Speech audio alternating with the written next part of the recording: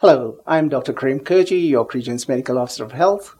While our graphs seem to show a flattening of the curve, the cumulative cases graphs in the community, the cumulative cases graphs in outbreaks, and some modeling that we have actually done, what I do wish to caution you about is that from time to time we do see some spikes in the numbers of cases. And more recently, there has actually been a backlog of the processing of the lab tests.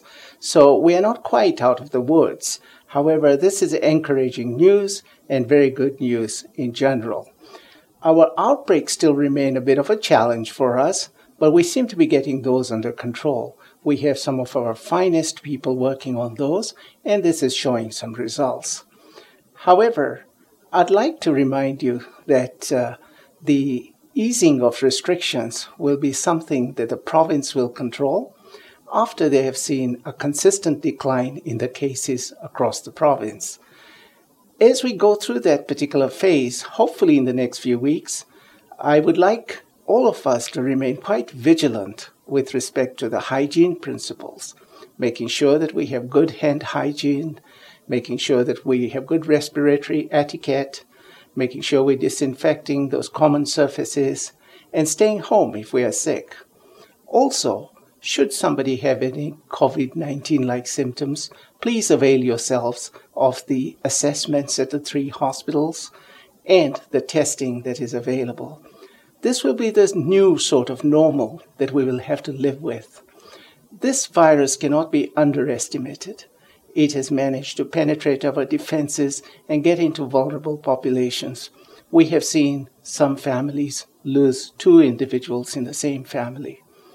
So it will be very important for us to continue being vigilant and practicing all these particular good hygiene principles and physical distancing to some degree as well in the future. Right now, we still have to be very vigilant and continue staying home except for essential visits.